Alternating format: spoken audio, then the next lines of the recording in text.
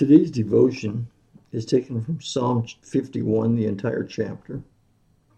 It tells about how David asked for forgiveness for the sin that he committed.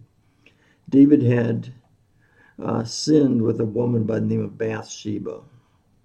He had seen her bathing on the top of her building, and instead of looking away, he lusted after her. And he had her brought to his palace where he committed adultery with her. And Bath-sheba was a married woman married to Uriah. Well, when David committed adultery with her, she also got pregnant. But soon, Uriah, her husband, came home from the battle. And David had said, I want you to send Uriah back out onto the battle, and I want you to put him in the front lines, because he wanted Uriah to be killed.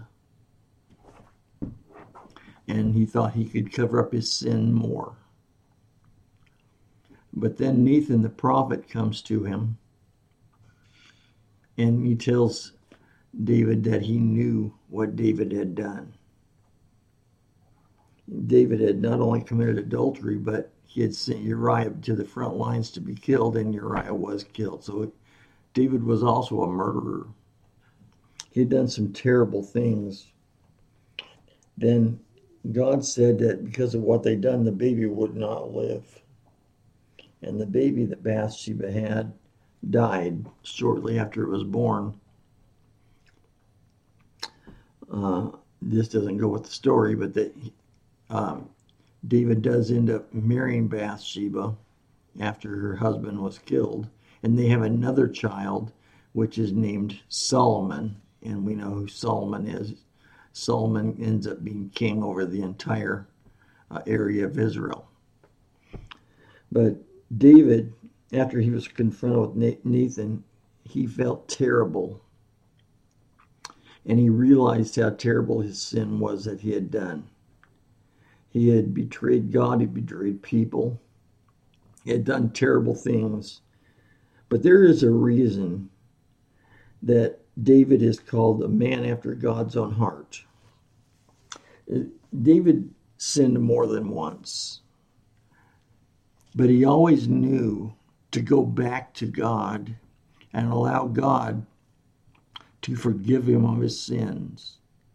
I think people today a lot of times forget that they can turn back to God. People think, I've sinned so much. What can I do? There's no way for me to go back to God. But when you look through the scripture, David was an adulterer and he was a murderer, and yet he was king. When you look at Moses, Moses was a murderer.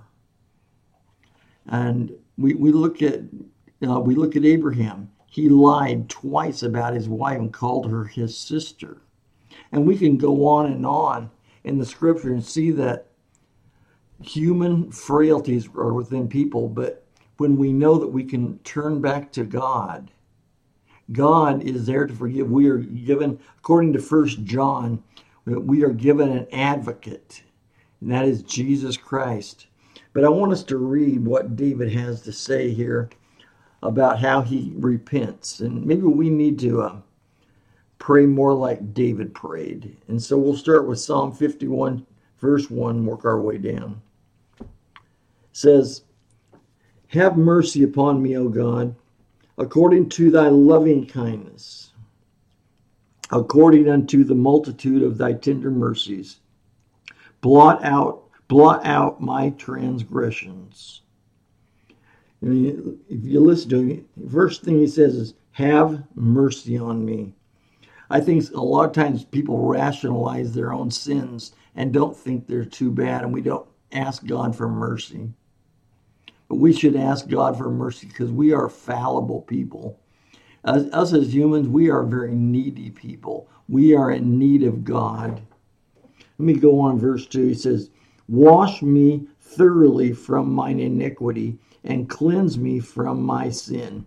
He wants to be cleansed completely. He doesn't want God to leave any of that sin within him. He wants it completely cleaned out. Verse 3 says, For I acknowledge my transgressions, and my sin is ever before me. You see, David didn't try to hide from his sin.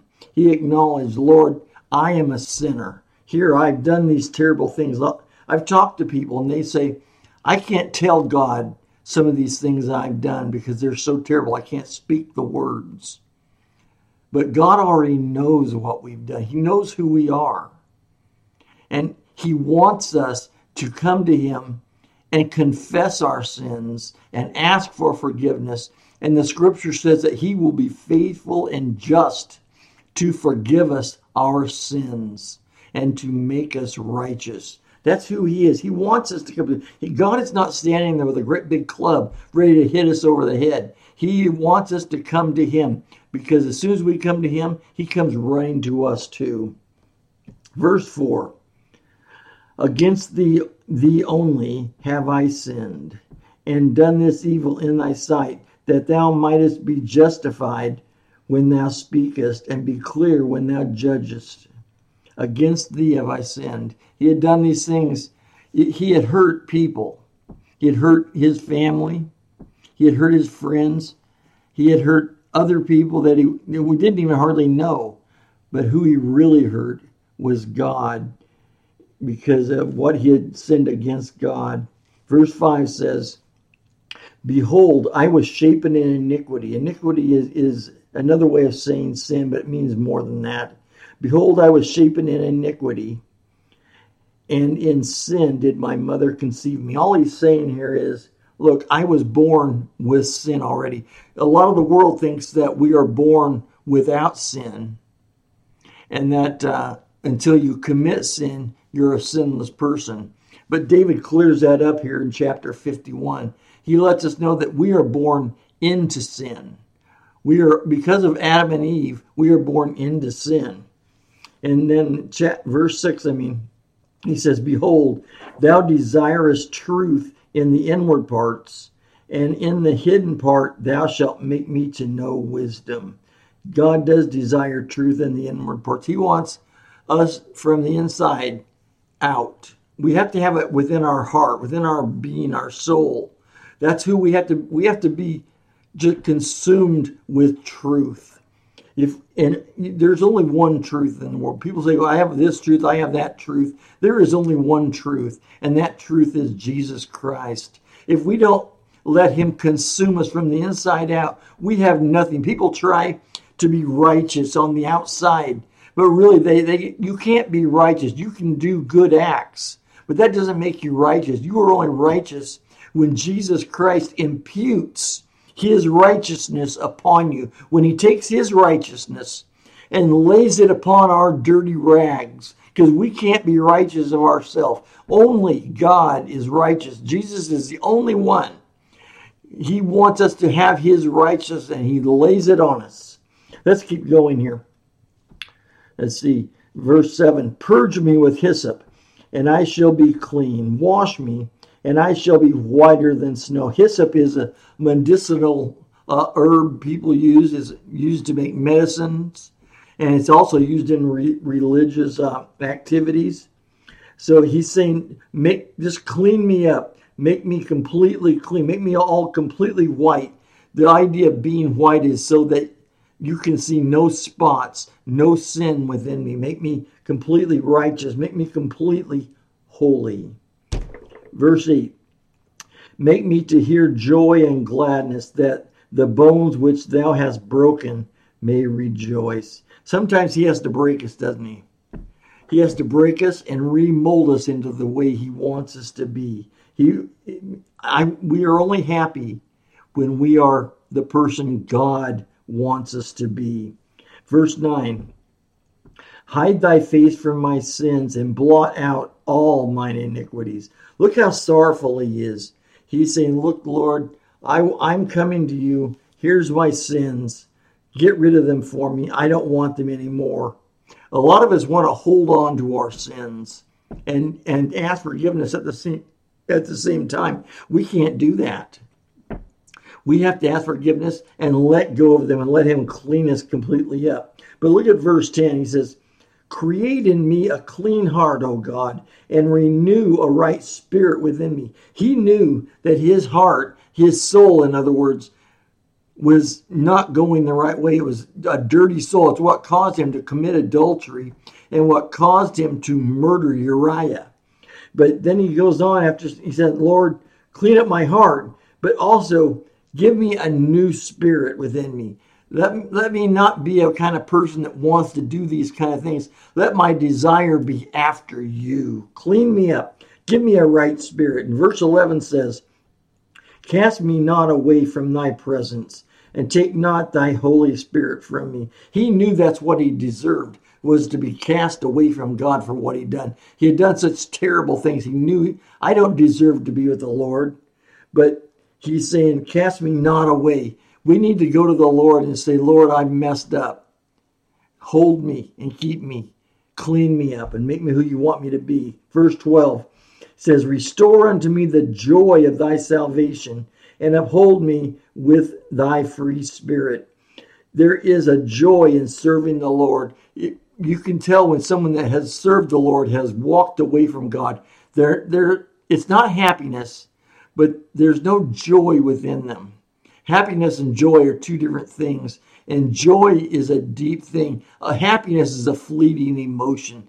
Joy is something you can have inside in the midst of terrible things happening in your life.